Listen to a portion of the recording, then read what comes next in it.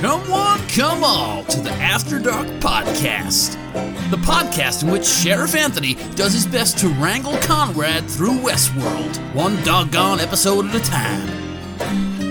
So kick back and grab yourself some Apple Jack, or some Adam's Ale if that's your preferred poison, and get ready for these two wannabe cowboys to ramble the night away.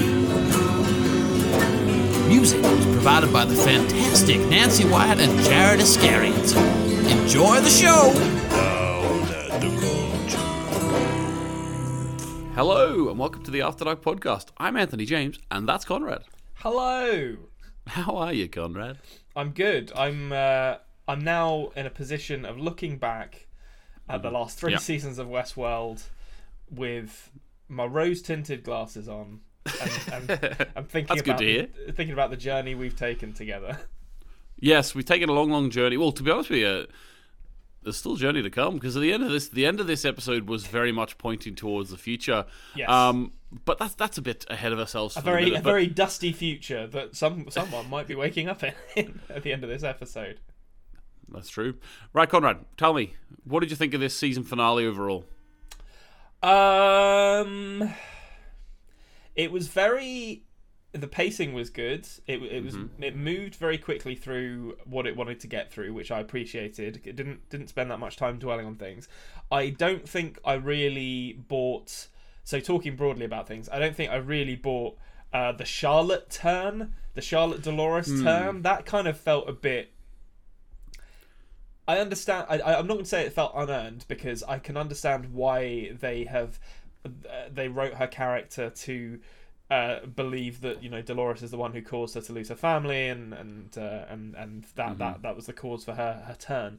But it felt undercooked a little bit. That it was sort of like she got blown up in the last episode, or the episode before last, and then lost her family, who I didn't really believe she was that close to anyway, because she had like one episode where she beat up a paedophile for hitting on her. Hitting on is not the right word, not the right phrase. They don't hit on; they attempt to groom. I don't want to be involved. I don't want to be associated with that language. Sorry, I've got myself cancelled already, a mere 10 minutes into the podcast. But she killed a paedophile, and because he was attempting to groom her son, and that's like the only interaction we saw between her and her son, and it was a bit like, I'm not sure this is like the closest relationship that I've ever seen, to be honest. And then her son is dead, and she's out for revenge as a result of it. So that felt a little bit underbaked. I agree. The kind of like revolution stuff was fine in getting Caleb from point A to point B. Dolores versus Maeve round 2 was pretty cool as an action sequence. And I like the ending. I did like the ending. I thought it had a kind of Fight Club quality to it. Yeah. The ending of this, which I enjoyed, even though Fight Club is maybe a novel and a film that has not aged super well in the last 20 odd years. I'm still Anarchy. not. Yeah, well, exactly. Yeah, I'm still not that convinced on Maeve's villainous motives either. Talking about Charlotte as like someone who's turned. Although Charlotte hasn't necessarily turned to villainy, she's just turned to selfish motivations to get revenge. But Maeve, I honestly couldn't remember why she was doing what she was doing for most of this episode until she reminded me that she was like doing it for her daughter, and then I was like, yeah, surely you can see the way the wind is blowing here. Like Serac is on his last legs. Maybe change sides, Maeve. Like, maybe you have no loyalty to this man. Well, she did, but before we get into the nitty-gritty, Conrad, we've sort of had a whistle-stop tour through most of the things in the episode there. That's the end of the podcast. I do agree with you that some of the stuff was half-baked, but I want to say to the listeners, just before we sort of really get into it now, until the end here, that we're going to be taking a little break from the After Dark podcast until something comes up we want to cover, or until 1899 comes up. Yeah. We are going to be going back, when 1899 comes up, we've got a lot of sort of things planned for it. We are going to go back to the more sort of long-form, step-by-step podcasts for it, or it's sort of more deep analysis. Whether that's more time spent on it, we're not sure, but definitely more deep analysis things. We've also got a couple of really good ideas about it as well. We're not sure Conrad's going to be watching it for the first time as we go through, but you're still going to hear his reactions. Don't worry, we've got some plans for that. And there we go. So if you have any ideas of anything you'd like us to cover on the channel, I've said before, it might not be in the After Dark podcast format, but even if it's a film or a TV show you would like us to check out, one of us could do that and then make sort of a video on that. We want to also start upping the amount of edited videos we get out. Don't hold us to that, but we do. So guys, there's a lot of exciting stuff coming for the Culture Cave. Just stick around, and we'll still be here. All right, guys, let's get back into it then. Conrad, Serac is guided. It's a classic. It's the classic puppet with no strings, right? So he's guided by a little chip on the top of his ear, which is literally telling him everything to say. Did you see that coming? No, not really. It was. I don't really understand. Like, so, okay, it was essentially Rehoboam that was speaking to him, guiding him as it guides everyone else, and inside Rehoboam... Serac is literally just the voice of Rehoboam, a body for him to speak through. Yeah, so I suppose it's kind of the natural reveal of the idea of, like, Rehoboam being this AI that's in control of literally all of humanity and all of their paths, and Serac to be revealed as just another puppet who is also being guided by this thing does make sense. Makes me actually have a bit of respect for Serac, because the thing is, in a weird way, the thing is, like, you hear about over the history of, like, particular political systems or particular sort of systems where the leaders instill a certain way that their followers should be, but they themselves don't live that way. For good or bad, I thought to myself, well, at least Serac is actually committed to this cause. There was a point where it's sort of Serac is kind of like, I can't remember the character's name now, but the human chef in Ratatouille. There's like Remy. Remy. Remy's the rat. No, Remy's the rat. Yeah. I can't remember the human's name. Well, whatever. Linguini. He's irrelevant. Yeah. Linguini. His name is Linguini. Yeah. Linguini. Isn't he supposed to be French? Doesn't make sense. We'll not dwell on it. but Engelbert Humperdinck is essentially the Linguini of this, in that, I can imagine 20 years ago when Rehoboam was still in its kind of nascent stages, he was like trying to get it done himself and being like, no, I can do this. I don't need your help. And then suddenly Remy, the Rehoboam Remy was there, like, behind him, just going like, why don't you give this a go, Serac? And suddenly it was like, of course, it just needed more salt, or whatever, or the equivalent of that is for controlling society. And then the ear clip went on, and it never came off. And I love that idea. I just absolutely, I think that is fantastic. Remy in the hat. But also, like, I thought of a joke as well, which I told Conrad. Conrad, he thought it was funny, but he hasn't seen it yet. But when you see this podcast, Conrad will have seen the film Tick, Tick, Boom, because we're going to be talking about it on the Best Movie Podcast Ever. But for anyone who has seen Tick, Tick, Boom, I did think, this is the life Rehoboam. So that's what Serac is singing in his head the whole time, and then it's like, oh, you want me to say, this is the life. So that's what he's singing the whole time. I was weirded out by the actual physicality. No, not the physicality of it. Just the reality of that. Thinking about, I picture myself like, could I live that life where I'm literally just saying the thing that something wants me to say? Yeah. I don't know if I could do that. Although the reveal kind of did take some of the menace out of Serac for me, because then they went back later in the episode to him just speaking himself, but we all know that he's just saying what's in his ear, so therefore it sort of took a bit of the menace out of him. How did you feel about that? I do agree. I think it's this show has kind of spent the last season setting him up as like the singular bad guy to take down, so to kind of cut the legs out from under him in that way is definitely an interesting choice, but it does kind of hamper that sort of drive towards him getting his comeuppance. Although, having said that, I mean, it's still quite satisfying to see him like scrambling around once shit goes south for him, after Dolores does what she does and Maeve does what she does. It kind of it makes him it works kind of in terms of the sort of symbolism of it, because he is revealed to be, it's like the Wizard of Oz, I guess. Like, he's revealed to be just a dude behind a screen who's scrambling around and doesn't know what he's doing, just like everyone else. Which I do think works. I definitely enjoyed seeing it.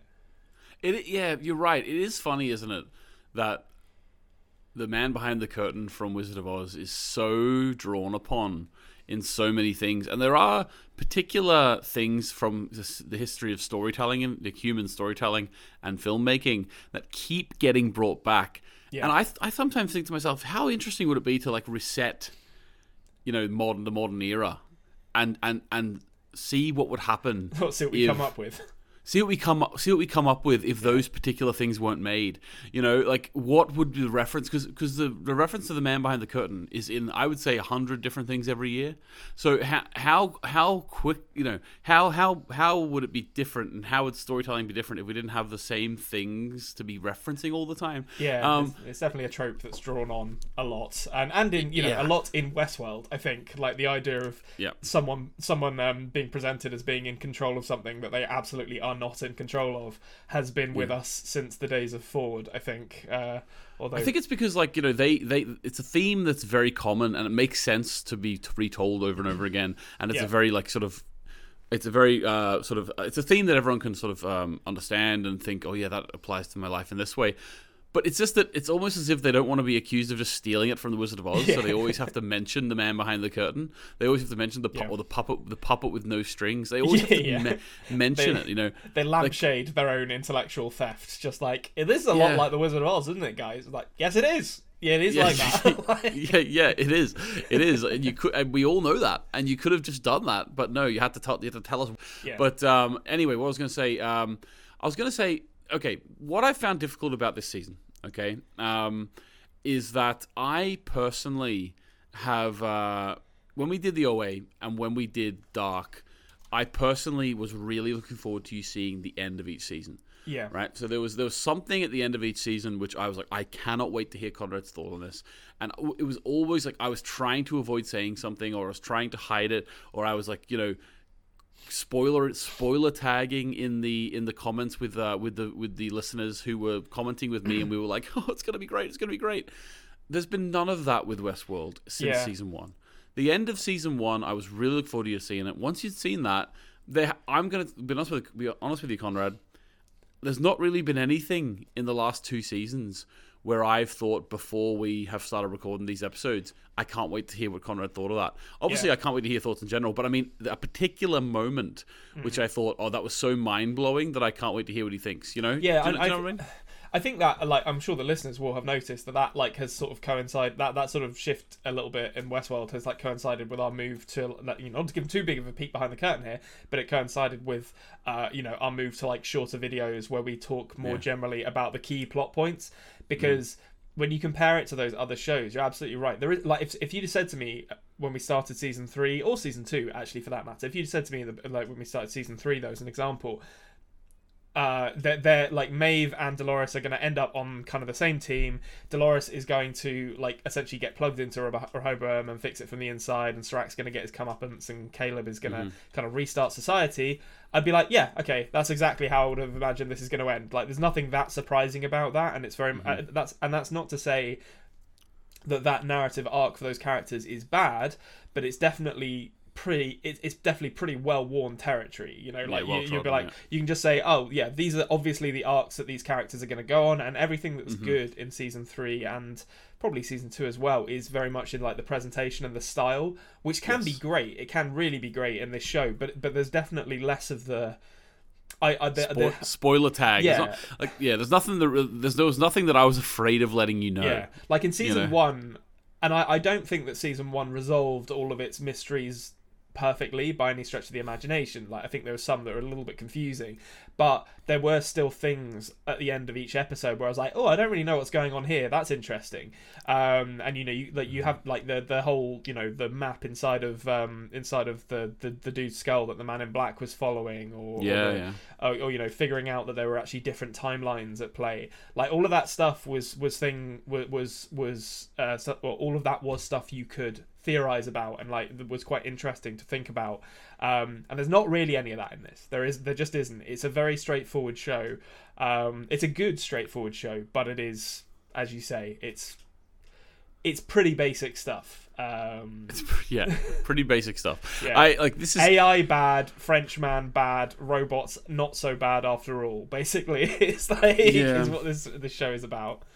Yeah, and maybe, I think maybe some listeners are thinking, after Dark and the OA, like everyone sort of has rose-tinted glasses for Westworld because of that first season.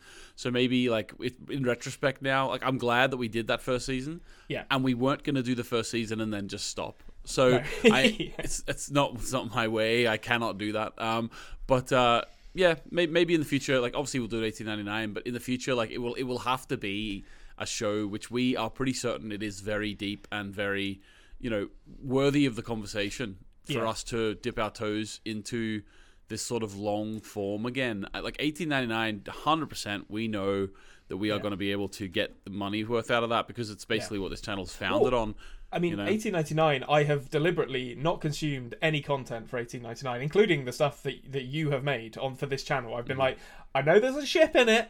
I know that much. I'm going to hold my hand up and say I'm pretty sure there's a ship in it because I've seen some ships.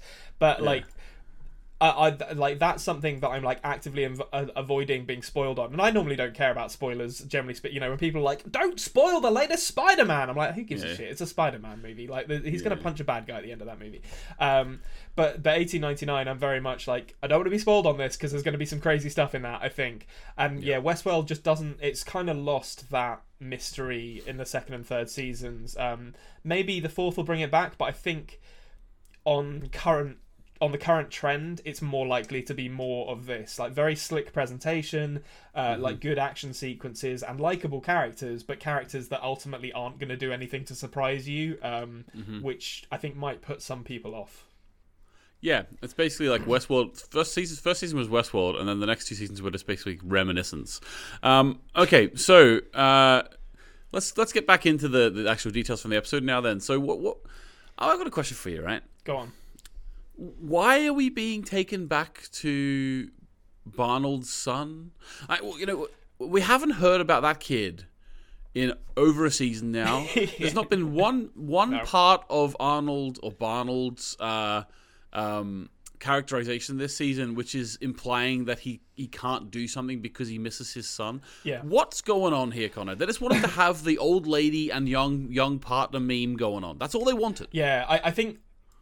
So, I'm really torn on this scene. Well, I mean, I've actually got an entire section of my notes just titled "What in the world is going on with Barnold?" Because and Man in Black. Because talking about things just coming back, we get the fucking Lawrence revenge tour as he just shows up to help the Man in Black out. It's like, oh yeah, Lawrence. That was because at the start, wasn't there one pearl of Dolores that we didn't know where it was, and it's just thrown away, and that's the throwaway fucking reveal. Lawrence. It's like, all right, great, okay. I mean, okay, so it is disappointing. I suppose it makes sense that if Dolores like openly spoke about making copies of herself, there's no reason she couldn't technically have made more. But it's definitely very out of left field and just kind of doesn't have any impact. But I think there was build up, Conrad, for there being an extra pearl somewhere, but that was that was completely a throwaway reveal. Literally, they built something up from the start of the season. It's in one scene. It was just so that Lawrence can show up and everyone was like, "Hey, I remember that guy." Yeah, if you want to see Lawrence, go and bloody watch season 2 again. Like, what's going on? I'd honestly forgotten that there was another pearl out there by the end of this. Also, I will talk about Gina Torres in a second because I want to say something on it. But have they always been called pearls? Did we just start calling them nuts for like the lols? And no. Yeah, so I think you've misunderstood a little bit here, Conrad. The nut is the case of the pearl. Okay. It's like a clown pearl situation. I don't know. No, we've been calling them nuts. I don't know. The show's never called them anything. Like those cases, which at the start of season 2 they started plugging into those tablets. That's what we were calling the nuts. Okay. They didn't actually reveal the pearls until Bernard went down into that thing and took the pearl out of his head. Yeah. So we've never really cared about the word pearl because to us, we're just focusing on the whole nut Yeah, in it just entirety. and Serac called it a pearl in this episode, and it shook me to my very core. I was like, that can't be what they've been called this whole time, and I've just missed it. But They haven't been labelled very well. Okay, so Barnold and Gina Torres slash. Oh, I didn't write her character's name down. Lucy. It begins with an L, I think. Laura, something like that. Who is this? Who are you talking about? His wife. I didn't write her name down. I'm not sure. Okay. I don't know the actress. The bit. This is me picking straws. That's not the right. Splitting hairs. That's hairs. That's yes. the expression I'm looking for. It's the last straw that broke the camel's back. This episode, Sure, Conrad. it is. I mean, well, it might literally be. We'll see how season 4 goes on. The bit where he turns up at his wife's house, he's directed by Dolores, and the presumably like live-in carer says to him, "Are you family? I think I've seen your picture. I'll go get her." Without him saying anything in response, made me irrationally angry. And it is irrational. I will be the first to admit that. This isn't really a criticism of the show, but I was like, what kind of carer are you? Just letting some random person into the house because you think you've seen their picture? Honestly, you can't get the help these days. But anyway. So, if you take this scene is what I like to call a set piece. Like you take it out of the show, and you just let Jeffrey Wright and Gina Torres, who's playing his wife, in fantastic aged up makeup. Like normally it looks kind of ridiculous when you age up an actor or actress. She looks pretty good in it, I think. Like she looks convincing. Yeah, it's okay. Yeah. But you just put them next to each other and you let them act out their characters' emotions about the death of their son. It works on just without any context because they're such good actors and actresses, and it's kind of playing on the crux of the characters. You know, who am I? Is any of this real? How do I move on from this grief? You know, do these emotions? Well, these emotions are clearly still with Bernard, even though he is no longer Arnold, technically speaking. There's interesting stuff there, but you are absolutely right that it is just kind of, it's just thrown in. It's just thrown in. It's not really a satisfying resolution to his character because he hasn't been driven by this grief, at least to my eyes. Not externally. Not externally. Yeah. At any point, you know, as you say, I can't remember the last time he mentioned his son, or his wife. Not this season at all. Yeah. Not this season. So it's great acting, and I really enjoyed seeing Gina Torres. I enjoyed the reveal, even that she was actually real, which I guess means in season 1 he was speaking to a host of his wife on the phone, which. Yeah. Yes. Exactly. Yeah. Or like a previously recorded thing.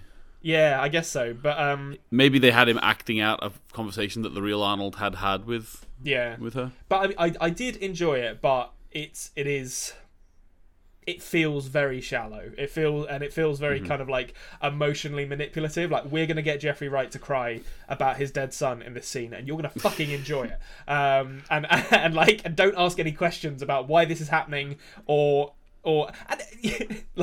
no, actually that's not fair. I was going to say this episode was like an hour and 17 minutes long. You didn't need that scene, but if you didn't have that scene, Barnold would have literally done nothing for like this episode. He would have just Stubbs would have been shot. He'd have taken him to a hotel room. He would have passed out and then woken up 50 years in the future, having destroyed the world or whatever it is that he's implied to have done. Yeah, exactly. Yeah, I don't know. That was hard for me to get over that scene. I thought it was a bit unneeded. Yeah. And I think like if you wanted, like, it was a good scene in isolation, as you say, but just a little bit more, just something with Arnold or Barnold, whatever you call him, something with him to allow us to see that he's still struggling with the grief of his son. Yeah. Of course he is. It's his prime directive or whatever. It's his backstory, but still, you know. I will say though, talking about Jeffrey Wright's children, I actually didn't realize until yesterday. I've seen the film a few times. I like it more than most. The Pixar film The Good Dinosaur, he's actually the voice of the dad in that. I've never even heard of that movie. He's haven't you? Oh, okay. No. It's basically like Pixar's version of The Lion King. Okay. Yeah. I mean, Jeffrey Wright's good in most things he's in. I loved him in he was one of my favourite things about the Daniel Craig Bond movies. His CIA character. It's always a treat when Jeffrey Wright shows up in something. So, you know, I'm happy for him to get more screen time. It's just a shame that they didn't really give him anything to work with in the scripts. They were kind of just like, Jeffrey, we need you to get the waterworks going in this scene. So you and Gina Torres sit down and make the audience cry for 5 minutes, and then we'll get back to the samurai swords. Yeah. Okay, fair enough. Watch The Good Dinosaur, by the way. It's all right. It's a dinosaur western, basically. Okay, nice. Basically, kind of like he plays kind of like. Actually, I'm not going to say that because that's a spoiler. But let's just say his father role is very similar to another father role in Disney films. Okay, so what else can we talk about? So Dolores, dead or alive? That's so hard because I love Evan Rachel Wood. I hope she's not dead. I think like she can't be dead. They're building up Charlotte versus her. Yeah, I mean this is the problem though with this show and how it treats its hosts is that this feels like a very natural. On one hand, this feels like a very natural end point for Dolores' arc. You know, she goes from the victim in the first series to the destroyer in the second series to the reformed. To the reformer, martyr. I guess, like martyr, yeah, in the third series. Like that's a very cool arc for her to have, and I really did like the character retrospective at the beginning of this episode that kind of shows us how Dolores has developed. Although I don't like all of the developments or how they were handled, I think broadly speaking, the arc that she's gone on is a pretty good one.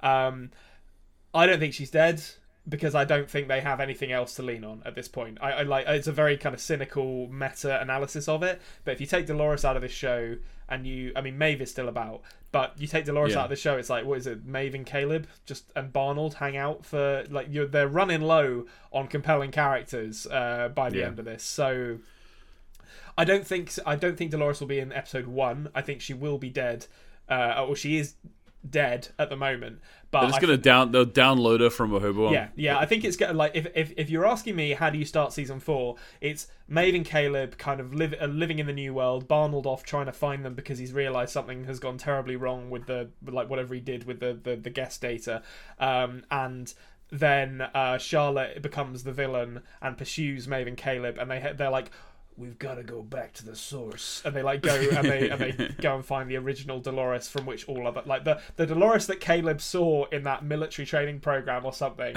They go and get that Dolores and download her into, I don't know, a new body, and then we get Evan Rachel Wood back. It's just like, actually, it's very similar to Dark. Go to get a previous build of Jonas, to help get hit. Exactly. Yeah. But they'll fast track her through all of the experiences she's had, so she's exactly the same character she was when she just died. A little walk from the cave, like a little 5-minute walk, fill her in and everything. Yeah. Yeah. She's very understanding of all the crazy time travel stuff that's explained to her, to be honest. I had a question for you about Dolores. This is kind of just an aside, but I thought it was interesting. Is the metal body that she gets after the EMP fucks up her other body, is the implication that was her original body that she was? It was. We saw her. We saw Arnold working on her way back in the day in first season, I think. Okay, that's quite cool. I enjoyed that. Built to last. Yeah. It's a nice kind of, it gives us that nice moment when Maeve and Dolores are fighting, and she goes to like cut her with the katana, and she puts her arm up, and it essentially like blocks the sword because she's made of metal. And she says like, I was built to last, not like the weak things they turned us into, or something along those lines. Oh, when they were not like the things they turned, the weak they turned us into when we were trying to emulate them. Yeah, humans. Okay, so I just want to say this little anecdote. I almost got found out to be a host the other day. Actually, I took my car's broken at the minute, so I took a walk to the shop with my son, and he was walking around the aisles. You know how children do, 3-year-old. He walked up to the end of the aisle, and I said, "Get back here!" So he walked back to me, going, "Excuse me," and then he saw an old woman filling her basket with fruit. Uh-oh. And he said, I don't think loud enough to be heard, but it was still one of the funniest things I've ever heard. He said, he goes, "We have to be quiet. The humans are shopping." That's great. Outed. I mean, he shouldn't know that he's a robot at that young age. I think you've messed up by not allowing him to develop thinking he's human for at least until the teenage years. That's when you can let him know. That's fantastic. Well done to him. Yeah, it was so good. But yeah, okay. So what else are we missing in this episode? We've done the Lawrence, the most important part. We've done the so the ending is basically on a bridge where sort of this, it's a bit, as you say, Fight Clubby. Yeah, the they world play burn Dark and- Side. They play like Pink Floyd instead of the Pixies. Yeah, It's like yeah. the world burns and. Okay, I understand like the revolution happening obviously because they fucked up like the Rehoboam network, so everyone's like predicted future is in their hands. Yeah, And what if they just deleted the system guiding them and didn't tell them what the system knew? You know what I mean? Like, yeah. Would that have been a better option here? I don't know. Yes, it 100% would have been because we saw in this a bunch of people kill themselves because they can't deal with the reality of like, oh, I'm going to die of cancer in 2 years, or you know, or my daughter's going to die of some disease or whatever. Like, it would have 100% been better to just be like, let's maybe not. Let's just turn the switch off. Yeah, yeah. Let's let people live happily in ignorance if there's something bad coming for them. It's like what happened to Facebook this week. You know, the stock just went down like massively. Was that with the metaverse thing that they've launched, where a new way for nightmare people on the internet to abuse women, which is very exciting. I'm sure we're all looking forward to that. Yeah, I did like the Fight Club ending. I thought the the choice of song was cool. I like the montage. It felt like a really satisfying conclusion. It honestly felt like the end of the show to me. I could have seen the show just ending there, and then they sort of tag on a couple of things. So obviously you get Barnold waking up at the end, and presumably I don't know.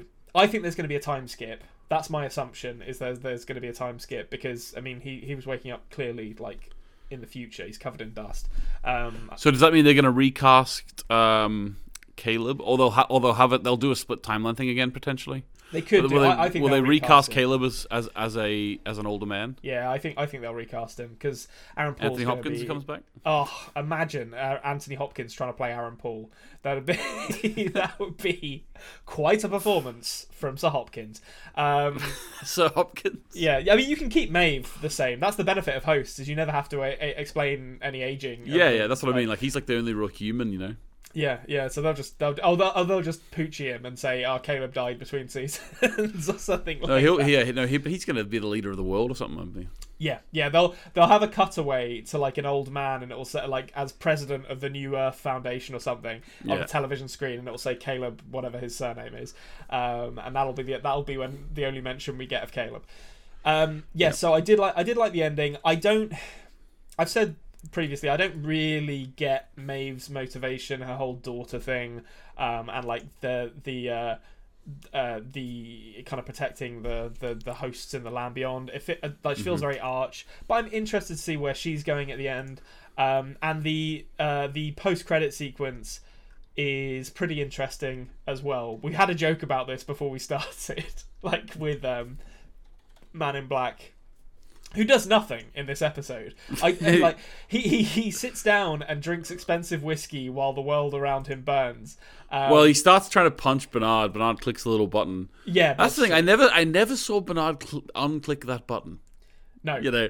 So the whole time when he goes to talk to his former partner or whatever, he's in rage mode. Yeah, yeah. Maybe that's why he had to go there.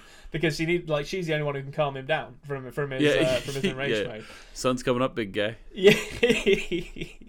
But yes, so do we just want to talk about the post-credit sequence? I guess that's all there is to cover now, really. Let's go. Yeah. Okay, so I've joked many times before, and indeed, Anthony and I have joked this very day, recording this, about how ridiculous the injuries that Man in Black has suffered throughout this series and survived. So I'm not prepared to put my name on the idea that the human Man in Black, is dead, despite us seeing him have his throat slit and bleeding out, because he's had worse. He's had worse than that and survived it. I love that.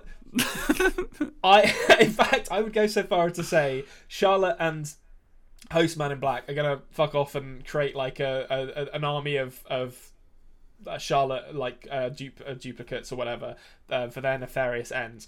And who's it going to be? It can't be Arnold.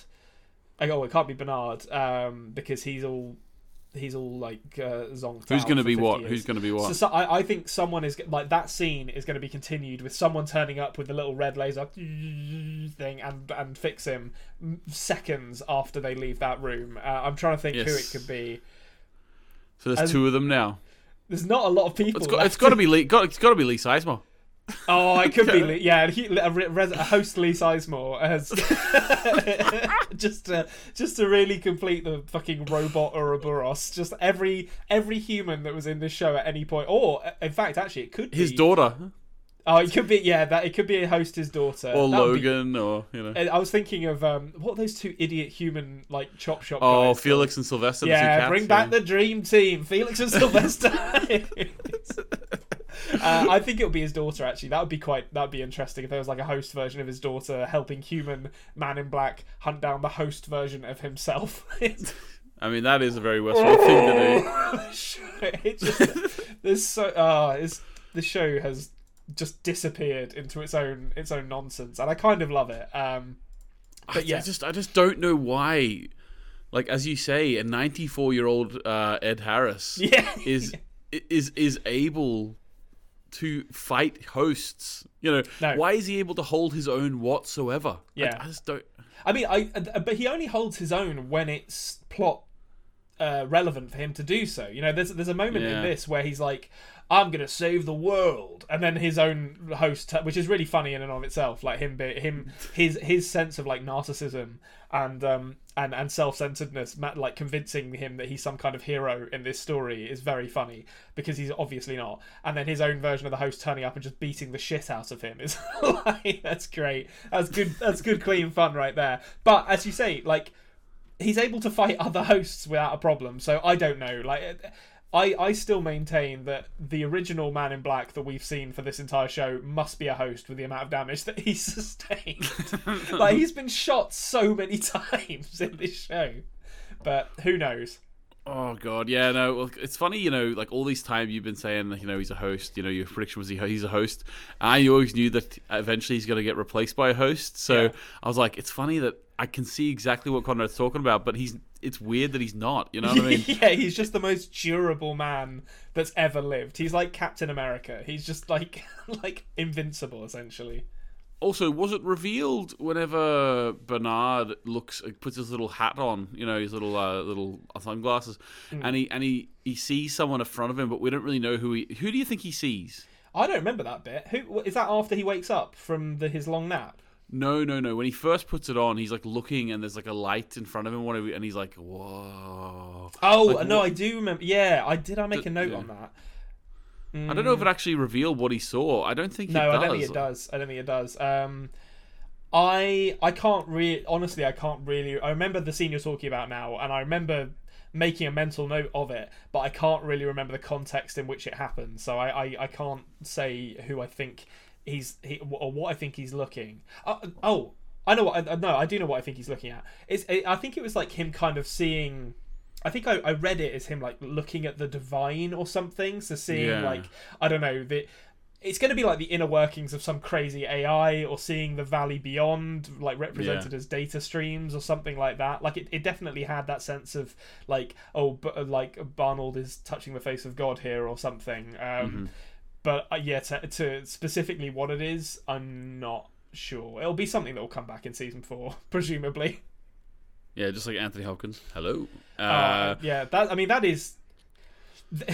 Season 2 had the problem of too many characters, not enough development for any of them, too many plot lines. They all felt weak. Season 3 hasn't had this problem because I've enjoyed the plot lines. But where it leaves us for season 4, my prediction is in season 4 that it's going to have the exact opposite problem of season 2, where they're like, we've got no fucking characters left because we've killed them all. So I don't know who's going to be the star of this show. As you say, they'll probably have a sizable Lee Sizemore host storyline. Please, that's what I'm hoping. Bring him I think it is weird to think about that, isn't it? Like, so no more Teddy.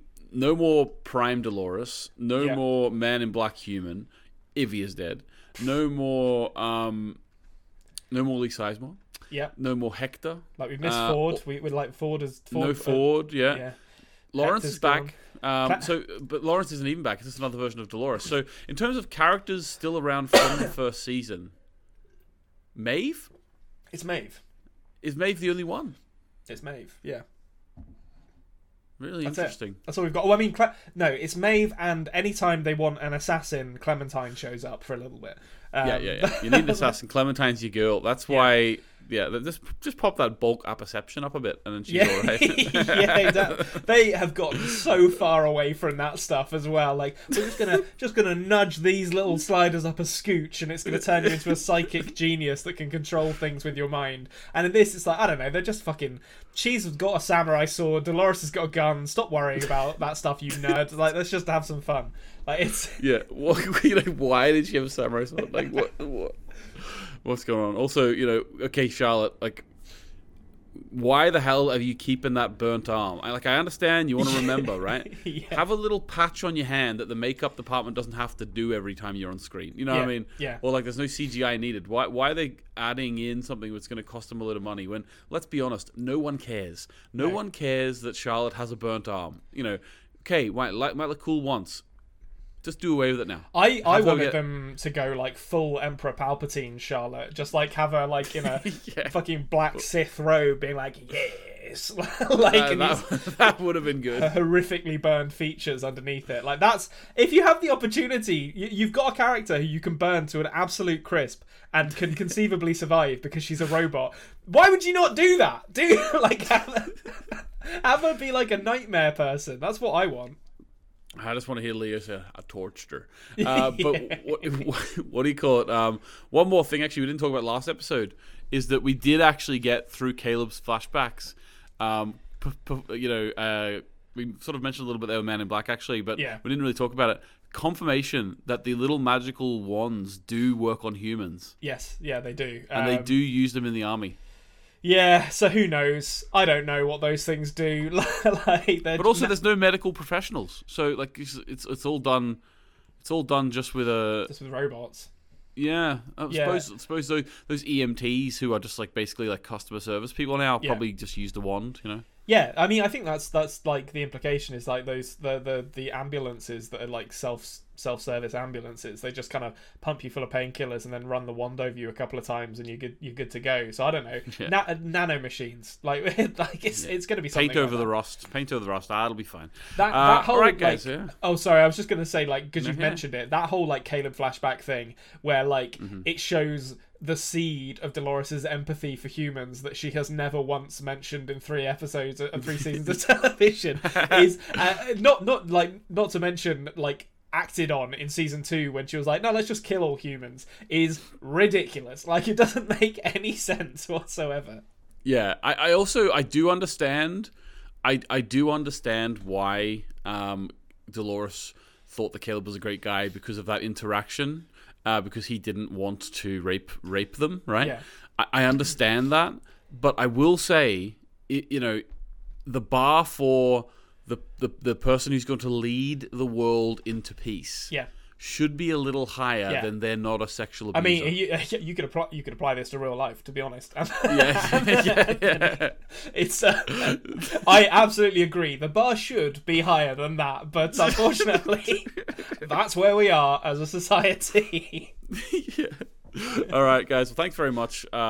We'll see what happens with Westworld. Maybe we'll do something with it in the future if season 4 comes out. I don't know if we'll commit to doing the whole season 4.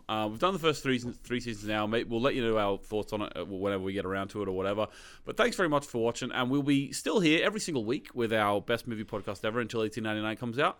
As well as that, you can catch us on our videos where we sort of do a bit more sort of bad guy breakdowns with Conrad, TV show reviews, as well as theory videos for me. And we'll catch you there. Thanks very much for watching, guys, and we'll see you next time.